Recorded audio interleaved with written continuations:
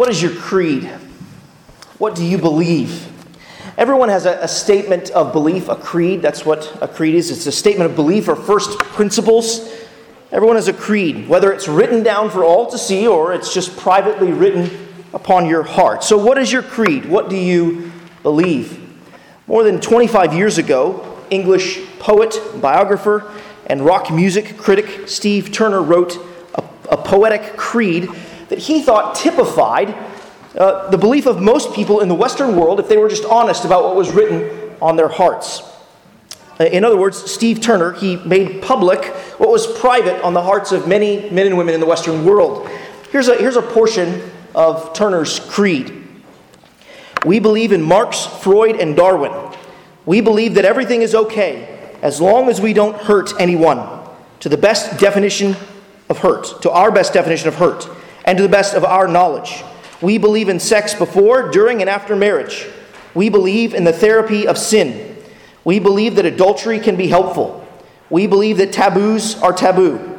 We believe that everything's getting better, despite evidence to the contrary. The evidence must be investigated. You can prove anything with evidence. We believe there's something in horoscopes, UFOs, and bent spoons. Jesus was a good man, just like Buddha, Muhammad, and ourselves. He was a good moral teacher, although we think his good morals were bad. We believe that all religions are basically the same. At least the one we read was. They all believe in love and goodness. They only differ on matters of creation, sin, heaven, hell, God, and salvation. We believe that after death comes the nothing, because when you ask the dead what happens, they say nothing. If death is not the end, if the dead have lied, then it's compulsory heaven for all, excepting perhaps Hitler, Stalin, and Genghis Khan. We believe in the most recent survey. What's selected is average. What's average is normal. What's normal is good. We believe in total disarmament. We believe that there are direct links between warfare and bloodshed. We believe that man is essentially good. It's only his behavior that lets him down. This is the fault of society. Society is the fault of conditions. Conditions are the fault of society. We believe that each man must find the truth that is right for him. Reality will adapt accordingly. The universe will readjust. History will alter. We believe that there is no absolute truth, accepting the truth that there is no absolute truth. We believe in the rejection of creeds. Well, in his poetic creed, Turner was making public much of what was written on the hearts of many in Western civilization 25 years ago. And much of it still rings true today, doesn't it? Marx, Freud, and Darwin are still gladly embraced.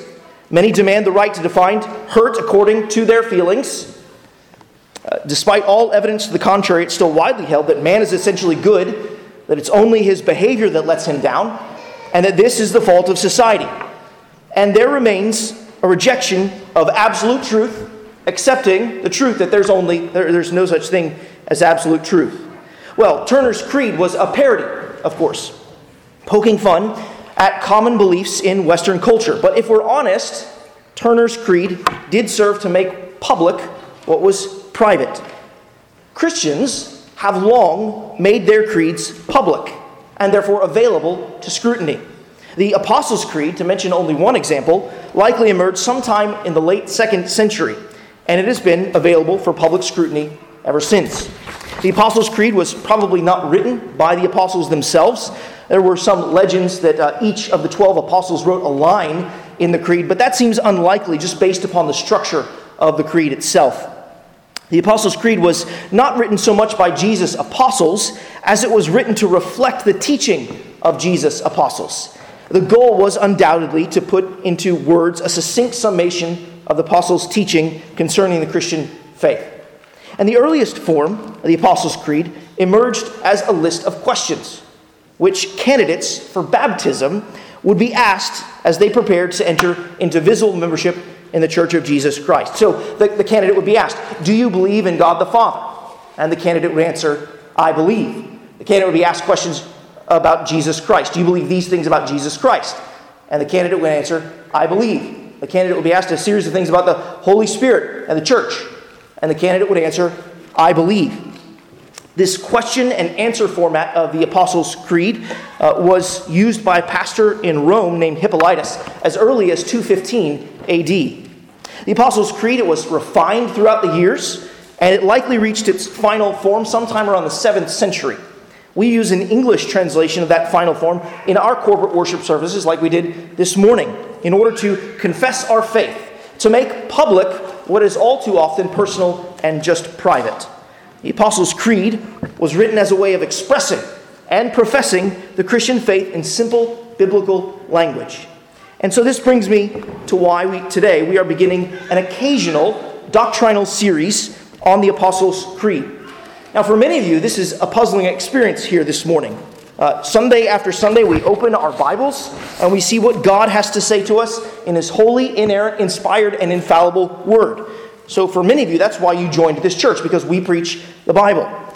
We think God's Word is supremely authoritative and sufficient for every matter relating to life and doctrine and salvation. So what are we doing?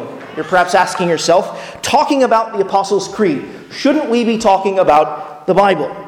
Well, I want to be clear. Nothing about our belief in the supremacy and the sufficiency of Scripture has changed. In fact, as strange as it may sound, through this doctrinal series on the Apostles' Creed, I intend to preach the Bible. I intend to preach the Bible because the Apostles' Creed is simply a summary of the Bible's teaching. So in this series, as we go back and look at short phrases from the Creed, my plan is to take us back to the Scriptures to see the biblical truth that each phrase of the Creed is resting upon. So for example, today, as we look at those two words, we believe, what we're really going to do is examine what the Scriptures teach us about belief and faith in Jesus Christ. So we'll look at 1 John chapter 5, verses 1 and 5, and other important passages which teach us about the nature of saving faith. You might want to start doing your finger exercises right now, because I intend to take us all over the Bible. And don't be ashamed if you have difficulty finding your way through the Bible. Just use that table of contents. The Bible is a very big book, and we all get lost in it from time to time. This exercise of examining the Apostles' Creed, considering the Bible's teaching on the core truths of the Christian faith, is important for all Christians. It is important to know what we believe and why we believe it. It is important for all Christians to be able to express and explain what we believe and why we believe it. As the men I read the Bible with on Wednesday morning this past week, as we discussed just this past week from 1 Peter chapter 3, verse 15, we must be prepared to make a defense to anyone who asks us for the reason for the hope that we have within us. So whether you are a Christian who is young or old in the faith, you should always be revisiting, refreshing, relearning what it is we believe. What are the core truths of the Christian faith? And so I pray that this series serves you to that end. And this exercise concerning the Bible's teaching on the core truths of the Christian faith should be helpful to those of you who are gathering here with us to explore just what it is Christians believe. Maybe you grew up going to church, but you didn't pay much attention as you were growing up, and at some point perhaps you stopped going altogether. Maybe you're now contemplating whether or not you should return to Jesus, but you need to get a handle on what it is Christians really and truly believe about Him. Maybe you're not a believer. Maybe you never have been. Maybe you've never been to church, but a Christian invited you along. Maybe you're here and you're interested in the question, what do Christians believe? Well, friend, if that's you, I'm really glad that you're here.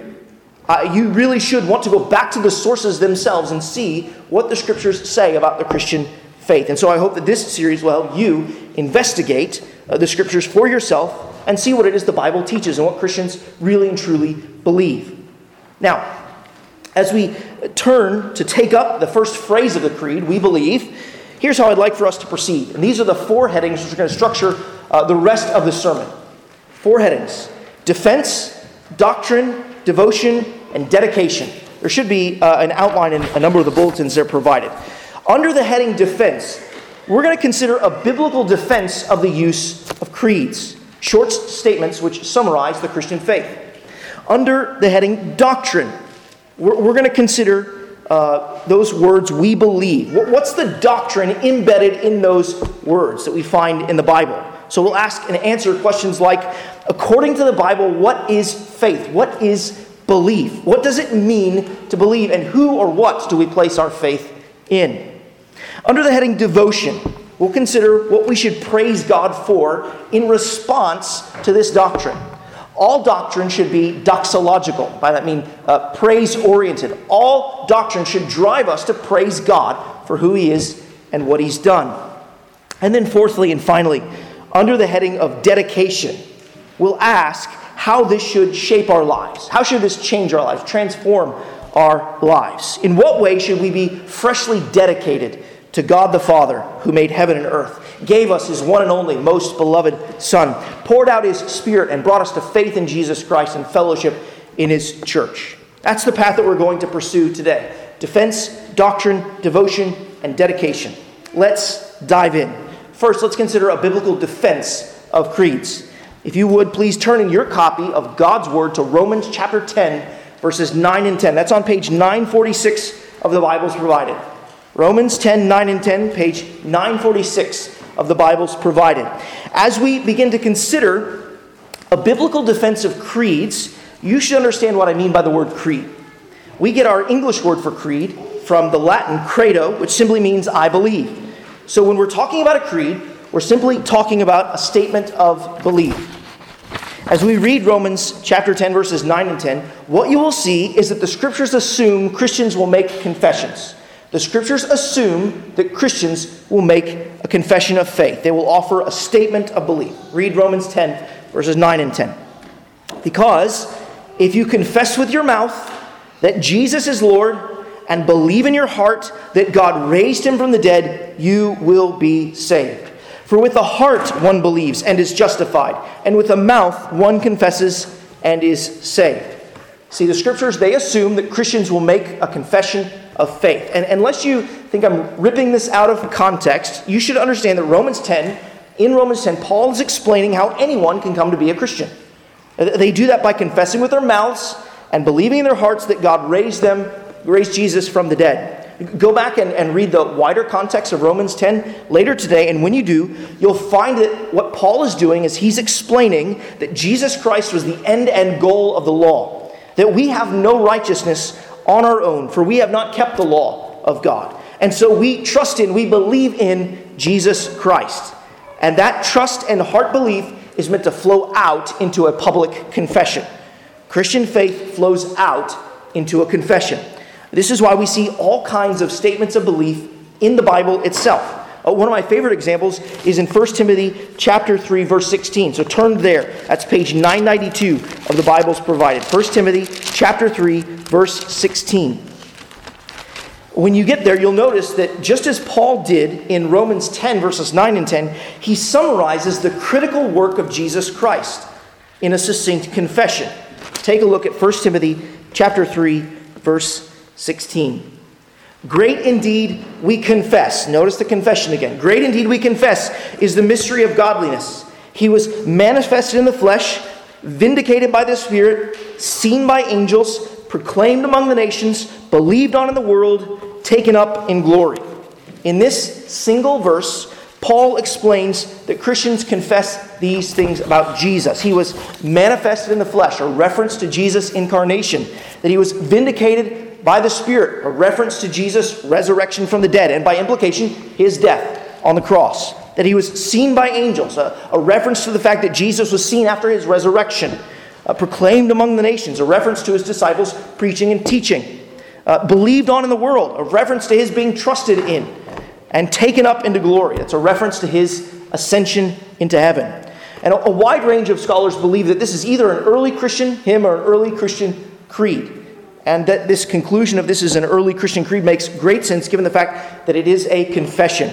We could turn to places like 1 Corinthians chapter 15, verses 3 to 5, and Philippians chapter 2, verses 5 to 11, which more short, succinct statements of the Christian faith are given in those passages. Creeds are biblical because we see them in the Bible. But the use of creeds is also biblical because the writers of Scripture charge the people of God with passing the faith from one generation to the next generation. We see this near the very beginning of the Bible. So turn toward the beginning in Deuteronomy chapter 6, verses 4 to 7. Turn to Deuteronomy chapter 6, verses 4 to 7. That's on page 151 of the Bibles provided. Now, a number of A number of moms and dads in our congregation should be familiar with this passage because after you've had a child and I visit you in the hospital, this is very often the passage that I will read to you there in the hospital. So children, a number of you here, you may have heard this passage when you were just a day or two old. Take a look at what we see here in Deuteronomy chapter 6, verses 4 to 7. Think about the passing on of the faith. Hear, O Israel, the Lord our God, the Lord is one. You shall love the Lord your God with all your heart, and with all your soul, and with all your might. And these words that I command you today shall be on your heart. You shall teach them diligently to your children, and shall talk of them when you sit in your house, and when you walk by the way, and when you lie down on the road, and when you rise. So here we have a succinct summary of the doctrine of God's oneness. It's true, we believe that there are three persons in the Godhead, the Father, the Son, and the Holy Spirit. And these three are one God, same in essence, equal in power and glory. We are a Trinitarian church. In fact, the Apostles' Creed itself is structured by the Trinity. But here, in Deuteronomy chapter 6, Moses is announcing the doctrine of God's oneness. And we're told that parents are to pass that doctrine on to their children. The Lord God does not merely call parents to just pass on doctrine. He calls all of God's people to pass on doctrine. So by the time we get to Psalm 145, verse 4, we're told that one generation is to commend God's works to another generation. And then by the time we get to the New Testament, it's clear that the apostles understood that Christians were to pass on a codified body of doctrine. So turn in your Bibles to 2 Timothy chapter 1, verse 13. If you're using one of the Bibles provided, that's on page 995 of the Bibles provided. Turn to 2 Timothy chapter 1, verse 13. You're going to see Paul is talking about following a pattern, following the form. Paul is writing to Timothy as a young pastor that he mentored, and this is what he says in 2 Timothy chapter 1, verse 13. Follow the pattern of the sound words that you have heard from me in the faith and love that are in Christ Jesus. Some of the older translations use the word form instead of pattern. Paul has given Timothy a particular pattern, a fixed form of theological instruction that he is to hold on to. But he's not just to hold on to it, he's also to pass it on. So if you look ahead just a little bit further in 2 Timothy, if you look at 2 Timothy chapter 2, verse 2, chapter's the larger number, the verse is the smaller number. Notice what Paul says to Timothy. He says, and what you have heard from me in the presence of many witnesses, entrust, give it to faithful men who will be able to teach others also. Paul in 1 Corinthians chapter 15, verses 3 to 5, he says, what was to deliver to me as of first importance, he passed on to others. Right? So already in the first century, the Christian church was beginning to develop tried and true vocabulary to express and confess the Christian faith. To use the words of Jude 3, already the church was recognizing that there was in fact a faith that was once for all delivered to the saints, and that it needed to be delivered to the next generation. And so all of this biblical evidence should make it plain to us that even within the pages of the New Testament, the church was in the process of developing creeds, statements of faith, so that the faith might be properly professed, it might be properly proclaimed, might be properly passed on and protected. That's what creeds do, and it's why they're so useful. Creeds, insofar as they're faithful summaries of God's Word, of the Bible's teaching, they help us to properly profess, proclaim, and pass on and protect the faith, once for all delivered to the saints. So that is my brief biblical defense of creeds. If you want a larger book version of that, you should pick up Carl Trueman's Creedal Imperative. That'll give a larger defense of the use of creeds. Well, having considered this biblical defense of the use of creeds, what's the doctrine that the Apostles' Creed announces with the words, we believe? So here's the second point, doctrine. And let me just give you the bluff. That's the bottom line up front. Here's my doctrinal definition of faith.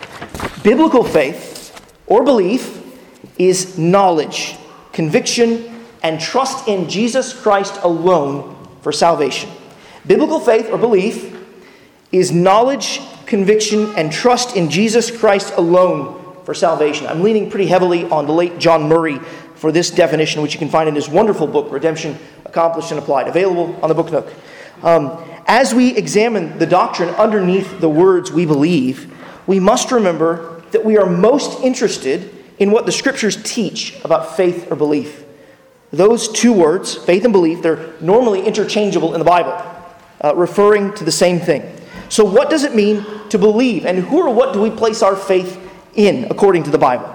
These questions, I think, they're supremely relevant to everyone here this morning. You should want to know whether or not you have real, true, biblical faith, saving faith in Jesus Christ. So let's take a look at this from the Scriptures. Turn in your Bibles to 1 John chapter 5, verses 1 to 5. Some people call it 1 John. 1 John or 1 John chapter 5, verses 1 to 5. That's on page 1023 of the Bibles provided. And while you're turning there, let me just tell you a little bit of something of what John is talking about. It's so useful when a writer tells you, I'm writing about this. So in 1 John chapter 5, verse 13, the Apostle John says, I write these things to you who believe in the name of the Son of God, that you may know that you have eternal life.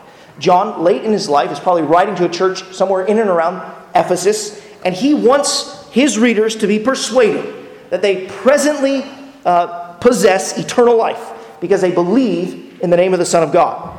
And as we read now from 1 John chapter 5, verses 1 to 5, observe that faith belief is connected to knowledge. Knowledge about who Jesus is and what he's done. Follow along. 1 John chapter 5, verses 1 to 5. Everyone who believes that Jesus is the Christ has been born of God. And everyone who loves the Father, loves who the Father loves whoever's been born of him. By this we know that we love the children of God, when we love God and obey his commandments. For this is the love of God, that we keep his commandments. And his commandments are not burdensome. For everyone who has been born of God overcomes the world. And this is the victory that has overcome the world, our faith. Who is it that overcomes the world except the one who believes that Jesus is the Son of God? I'm sure you can see there from that text how John uses faith and belief interchangeably in these verses. He refers to belief in verses 1 and 5 and faith there in verse 4. So from this passage and others, we see that faith involves knowledge. We don't just have faith generally, kind of amorphously or nebulously. We don't just have faith. Faith is particular. It's fixed on a foundation as a focal point. We might have faith in a chair or a handrail, right? For instance, we might believe, or the pews that you're sitting in, you might have faith that that pew is going to hold you up, right? But you're believing, trusting in a specific pew, and you know that pew. You're looking at it. You see it. I believe that handrail will not come off the wall when I grab it. It's specific knowledge, and I know that handrail is there. Similarly, in order for us to believe or place our faith in such things, we must at least know that they exist. So, as we read earlier from Hebrews chapter 11, verse 6, and without faith it is impossible to believe God, because anyone who comes to him must believe that he exists, and that he rewards those who earnestly seek him. So the Apostles' Creed, it announces that we believe, we have faith in the triune God. But it spends most of its time focusing on God's only Son, Jesus Christ, our Lord. If you look at the descriptions of faith here in 1 John chapter 5, verses 1 to 5, we see that faith and belief involves knowing that Jesus is the Christ. Did you see that there in verse 1? Everyone who believes that Jesus is the Christ. So we must have certain knowledge about who Jesus is and what he has done. We must believe that Jesus is God's Messiah. That's what that phrase, the Christ, means. We must know that Jesus is the Savior and King that God promised to send and rescue sinners like us in the Old Testament. We must know that he's the Savior who suffered and died on the cross to rescue us out from under God the Father's judgment and wrath due to our sin. We must know that he's the Savior who was raised from the grave in victory on the third day over sin and death. He had victory that day. This assures us that our sins may be forgiven and that there is now, therefore, no condemnation for those who are in Christ Jesus. If we're to place our faith in God, and especially in his Son, Jesus, then we must have knowledge of who Jesus is and what he has done. But knowledge is only one component of faith. We may have full knowledge of who God is, of who Jesus is and what he has done, but knowledge is not a full description of faith. There's a kind of knowledge-based belief that's not really belief at all. So the Apostle James, he has this really interesting line in his letter, where in James chapter 2, verse 19, he says, "You believe that God is one, you do well, even the demons believe and shudder." And what James is referring to, he's hearkening back to Deuteronomy chapter 6. You believe that God is one. He says, look, even demons have great theology. They understand who God is. They shudder, but that's not belief. Look, you need to not only know who God is, you need to be convinced that God is able to save. So when the Bible talks about faith, it includes knowledge, but it also includes conviction. Faith takes our knowledge of who Jesus is and what he has done in hand, and it is thoroughly persuaded that Jesus has accomplished everything necessary for our salvation. So faith, it bears the mark of conviction that Jesus meets our needs. One of the greatest demonstrations of this conviction is found in Matthew chapter 9. So turn your Bibles to Matthew chapter 9, verses 27 to 31. That's on page 814 of the Bibles provided. Matthew chapter 9, verses 27 to 31. And as we read about this miracle, notice that Jesus asks these blind men if they believe. That is, if they're convinced that he has the power necessary to heal them. Matthew chapter 9, verses 27 to 31, page 814. Matthew writes, "And as Jesus passed on from there, 2 blind men followed him, crying aloud, 'Have mercy on us, Son of David.' When he entered the house, the blind men came to him, and Jesus said to them, 'Do you believe that I am able to do this?' They said to him, 'Yes, Lord.' Then he touched their eyes, saying, 'According to your faith, be it done to you.' And their eyes were opened. And Jesus sternly warned them, 'See that no one knows about it.' But they went away and spread his fame throughout all the district." What we're seeing here is that these men believed that Jesus' mercy could meet their misery. Faith is convinced. It bears the conviction that Jesus is the answer to every sin and misery. These men were convinced that Jesus could heal them. They believed that he was Lord even over their infirmities. Faith is the conviction in the depth of our souls that who Jesus is and what he has done completely satisfies all of the demands of our sin and so secures our salvation. Do you believe that Jesus is able to heal you of your spiritual blindness? Do you believe what we sang earlier, that your sins, not in part, but the whole, were nailed to the cross, and that you now bear them no more because Jesus has borne them all? Are you convinced and persuaded that this is what Jesus has done for you, that he's able to deliver and save you? True biblical faith, it includes knowledge of who Jesus is and what he has done. It includes the conviction that Jesus is able to save us. But true biblical faith takes one more step. True biblical faith trusts Jesus for salvation. You see, faith also includes trust. Faith moves from knowledge to conviction to trusting. I love what John Murray said about this aspect of faith. He said that faith is knowledge passing into conviction, and it is conviction passing into confidence. Faith cannot stop short of self-commitment to Christ, a transference of reliance upon ourselves and all human resources to reliance upon Christ alone for salvation. Who are you trusting in to save you from the just judgment due to your sins? Are you relying upon yourself or upon Jesus alone? I'm reminded of the rich young man in Matthew chapter 19, verse 16, who came to Jesus and asked Jesus, "What good deed must I do to inherit eternal life?" Think about that question. What good deed must I do to inherit eternal life? That question, it reveals so much, doesn't it? He knows that something must be done or he will not have eternal life. He's convinced of the necessity of something being done. He trusts there's some good work that he can do. His question revealed that he believed that it was in his power to secure eternal life all by himself. He was trusting in his strength, in his morality, and in his wealth, but not in Jesus. True, trusting faith is not like that at all. It is like the miserable tax collector of Luke chapter 18, verse 13, who beats his breast and proclaims, "God be merciful to me, a sinner." He relies fully upon the mercy of God. Jesus tells us that miserable tax collector who cried out to God for mercy, he went to his home justified, that is, accepted as righteous in God's sight. He had abandoned all hope in himself, and he cast himself fully upon the mercy of God, trusting in God. So, when we say that we believe, we are saying that we know who Jesus is and what he has done for us, that we're convinced that he's able to save us, and that we trust him alone for salvation. Now, there's one more thing that we need to know about faith and its relationship to salvation.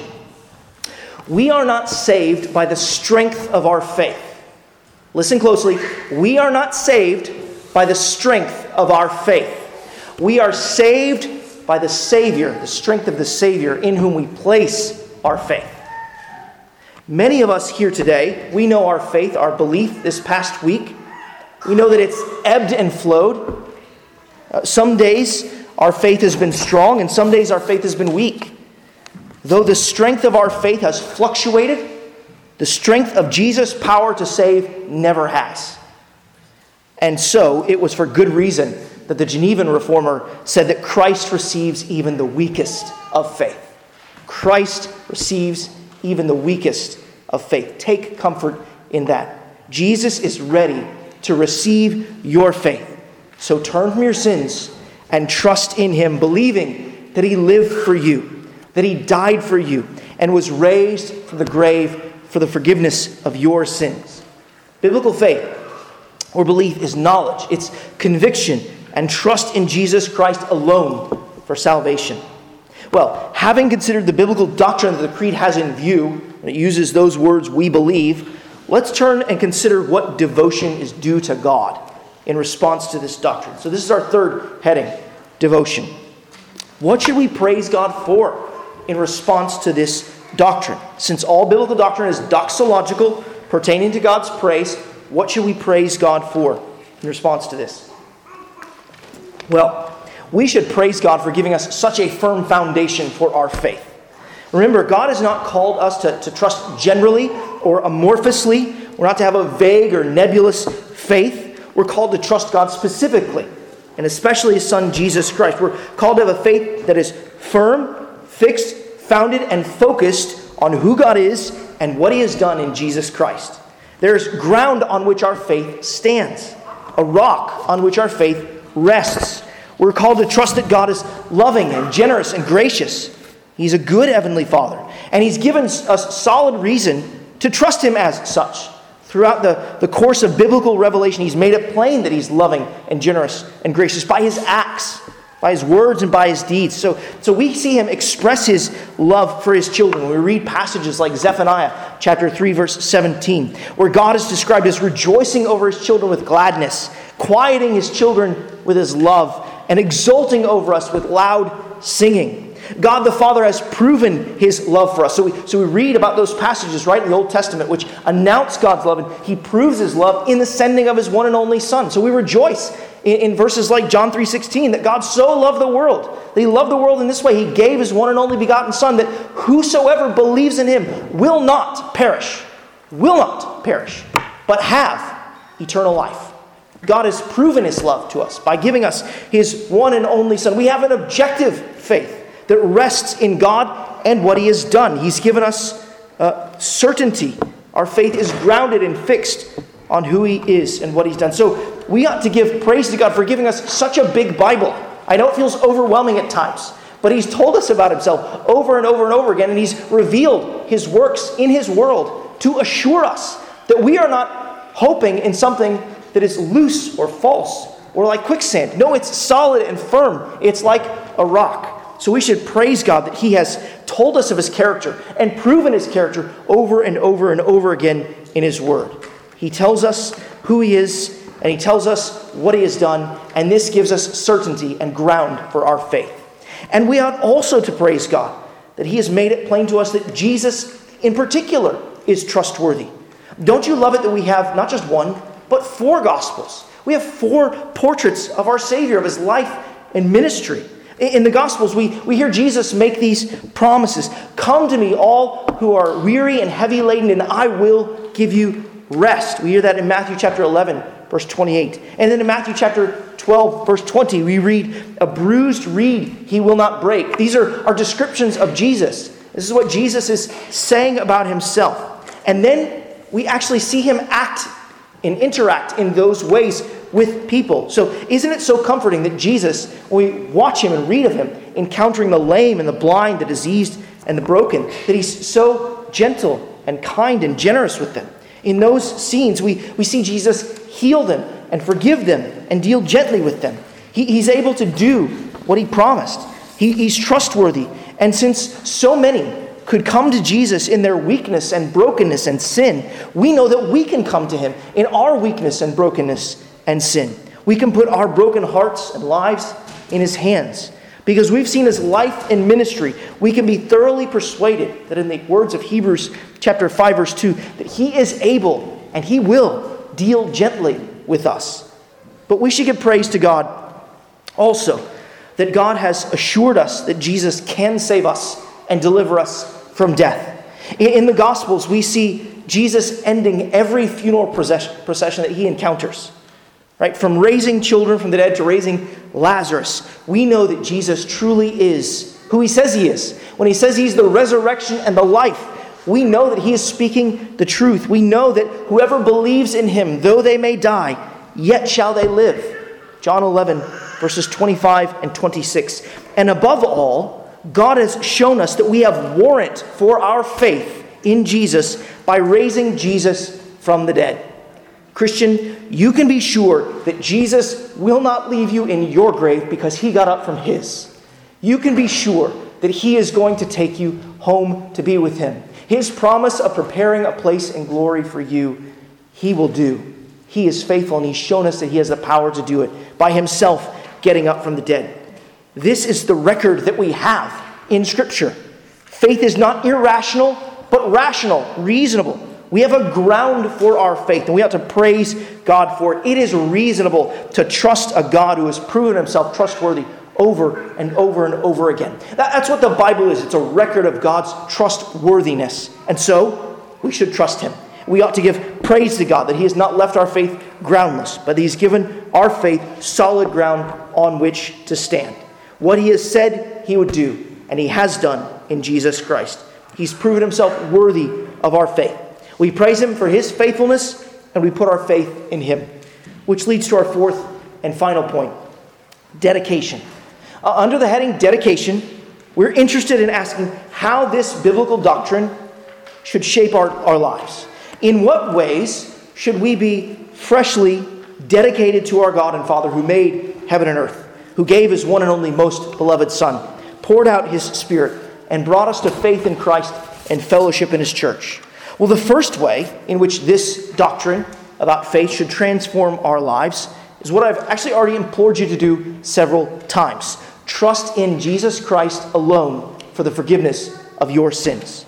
Examine yourself to see if you're in the faith. Do you have the kind of faith that the Bible talks about, that we've examined this morning? Do you know who Jesus is and what he's done? Are you convinced that he's able to save you? Have you abandoned any and all trust in yourself or anything else in the world for that matter to save you from your sin? And have you trusted in Jesus Christ alone for your salvation? You can't leave this at a distance and kind of make this an academic exercise. You need to wrestle with whether or not you have faith. Here at ABC, when we confess the words of the Apostles' Creed, it begins with the words, "We believe." But as I hinted at earlier, this was first an individual confession. In other words, when the creed was first written, it began with the words, "I believe." And every one of us here today needs to discern whether or not we could utter those words, "I believe." Do you believe? Think about your faith for a moment. Shut everyone out of the room. Think about whether or not you trust God as he revealed himself in his Son, the Lord Jesus Christ. Do business with God. Discern today whether or not you trust him as the Word has called you to trust him, knowing who he is and what he's done. being convinced that he's able to save you, and rest in your life and your future, your eternal future, upon him wholly and completely. Is your faith all head? Right? Do you know gobs and gobs of doctrine? Be careful not to trust in your knowledge. Children of ABC, youth, think about this for yourself. I am so delighted that you know the Bible, that you're learning to master important stories in the Scriptures and catechism questions and answers. I am delighted when your Sunday school teachers come to me and they tell me they know these stories. Their parents are clearly reading them to them at home and talking with them about them. They know these questions and answers. They know the truth of the Scriptures. I am delighted in that, with your knowledge. And you should not stop learning. You should keep learning. But here's the thing. You must not trust in your knowledge of Jesus. You must not trust in your knowledge of Jesus. You must trust in Jesus. There is a difference. And this is true for us all. Your faith must include knowledge, but it must also include conviction and trust. Maybe your faith is all conviction. Maybe it's just an amorphous, kind of nebulous. I believe everything's going to work out. That's not the kind of faith that the Scriptures talk about. They call us to trust God specifically and particularly revealed in His Son, Jesus Christ. Is your faith maybe all heart? Do you have a weighty sense that God is able to save you? Why? Do you believe and do you know who Jesus is and what He has done? Or do you just have this feeling?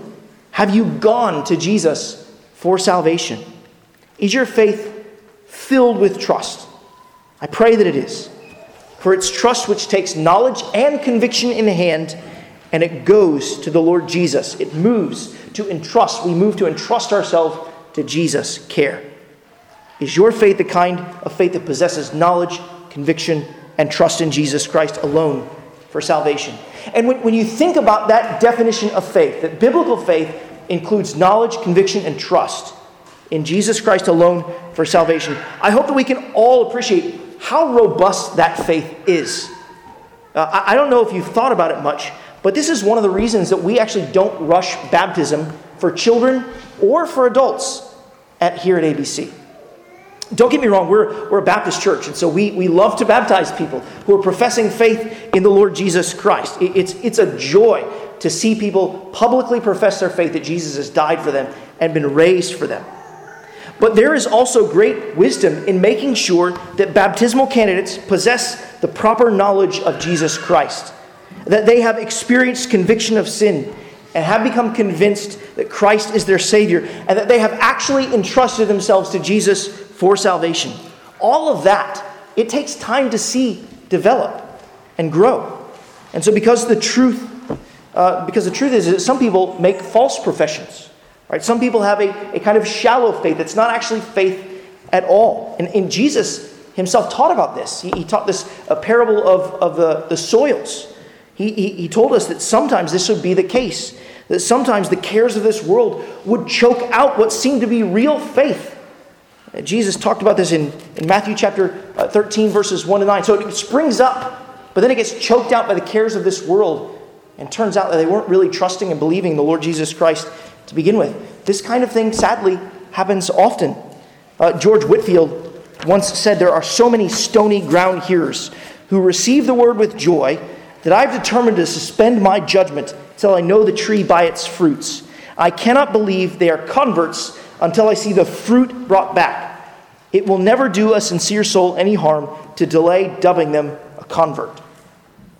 Years ago, I had the privilege of interacting with a pastor who served a church in the southeast corner of Turkey. The church was in a city that was situated near to Syria and northern Iraq. Needless to say, it was a fiercely Muslim context. And so that city, 8.5 million people, of whom there were only 50 believers in the Lord Jesus Christ in that city. And that church was slow to baptize. Through several conversations, I learned that they wanted their baptismal candidates to be able to articulate the doctrine of the Trinity and to be able to articulate the gospel. And they also wanted their baptismal candidates to be prepared to die for Jesus. Part of their application for baptism and church membership in that church meant that the candidate would tell their family that they were no longer a Muslim and that they were going to be baptized as a follower of Jesus. Then they would have to tell their families that they were going to be baptized and that they wanted them to come to their baptism. Now, this usually meant that their family would disown them. And in some instances, their family would seek to put them to death. And what this process taught me is that they wanted to admit members into their church, those who truly trusted in Jesus Christ. So much so that they were not only willing to live for him, but to die for him too. These believers had grasped that faith in Jesus was not only important and urgent, but that Jesus was worth it too, no matter what would come. And that should invite some reflection for us too. Is our faith such that Jesus is so precious to us that we are willing to bear scorn of our families, scorn of our society, scorn of our workplace for Jesus? Do your friends and family members and coworkers know about your faith in Jesus Christ? Brothers and sisters, I promise you, when glory comes upon you, when your faith is turned to sight, and you see your Savior face to face, all of the scorn, all of the hostility, all of the hatred of the world will be seen for what it is, light and momentary affliction that was preparing you for an eternal weight of glory beyond all comparison. Another way in which this doctrine should transform our lives is that we should realize that we are not alone. Though the Apostles' Creed was initially an individual confession, though initially the Apostles' Creed read, "I believe," it's appropriate for us to remember the corporate aspect of salvation. Right? We are saved individually, that's true, and we're also saved into a church family. Even those editions of the Apostles' Creed that retain the phrases "I believe" show their hand that the corporate people of God are still in view. So listen closely to that translation of the Creed. "I believe in God the Father Almighty, maker of heaven and earth, and in Jesus Christ, his only Son, our Lord." Jesus is not just our Lord individually, he's our Lord corporately. And he's given us to one another to spur each other on in the faith. Listen to Hebrews chapter 10, verses 22 to 25. And listen to our relationship to one another as we live out our faith. The writer of the Hebrews writes in chapter 10, verse 22, "Let us draw near with a true heart in full assurance of faith, with our hearts sprinkled clean from an evil conscience and our bodies washed with pure water. Let us hold fast to the confession of our hope without wavering, for he who promised is faithful.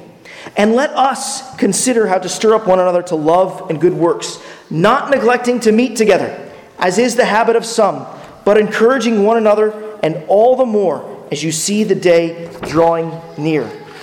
You see, we need each other to persevere in the faith. We need each other to live for Jesus Christ. At night, I'll often unwind by watching an episode of Monk. It's a detective show, and I identify a lot with the lead character, Adrian Monk, because he's peculiar and picky. But one of the themes that the show plays on often is how he is alone. He kind of wallows in his loneliness. But the truth is he's not really alone. He has friends, and they pull him through life, sometimes drag him through life. So the captain, the lieutenant, and Monk's assistant, they come alongside him, and they make him engage in the world and use his skills as a detective. Fellow believers in Jesus Christ are called to that kind of activity, to pull each other through life often, sometimes, helping one another along in life and in faith. We need to encourage each other to keep growing in knowledge, keep growing in conviction that Jesus is a suitable, compassionate, and all-sufficient Savior, and to encourage one another to keep walking by faith. Week in and week out, what we do here is we tell each other in song and prayer and sermon, don't give up on Jesus. He won't give up on you. Keep holding on to him. He continues to hold on to you. That's what we do in our corporate worship service. We need that encouragement week in and week out in a world that makes us weary. We need this encouragement. Jesus gave us each other because he knew we would need each other. And if you've been going about it all alone in the Christian life, if you've been managing your own spiritual portfolio, as a friend of mine likes to say, you've been doing it all wrong. You've been missing out on the blessing of Christian family in the church, the household of God. And one of the implications of the words we believe and the faith that it's described in the Scriptures, that it's corporate aspect to it, there's a family who believes, is that you should link arms with a church, a Christian church, in membership, where you can confess the same faith and follow the same Lord and receive strength from brothers and sisters in the Christ. You are going to need such Christian family in the days ahead, and they're going to need you too. That means that you need to be around them, perhaps more than you think, and sometimes more than you might like. But I promise you, it'll be worth it.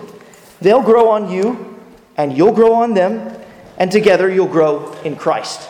That's how God designed it. He designed us to believe individually and to believe as a part of God's people, visible people. Well, we should conclude. We began this morning by confessing that we all have a creed, a statement of belief or first principles. What is your creed? What do you believe? Is the truth that the Apostles' Creed announces reflective of what you believe? More to the point, is Jesus at the heart of your creed as he is in the Apostles' Creed? Do you know him? Are you convinced that he can save you? Have you trusted in him for salvation? You can be sure that if you confess with your mouth that Jesus is Lord and believe in your heart that God raised him from the dead, you will be saved. Let's pray together.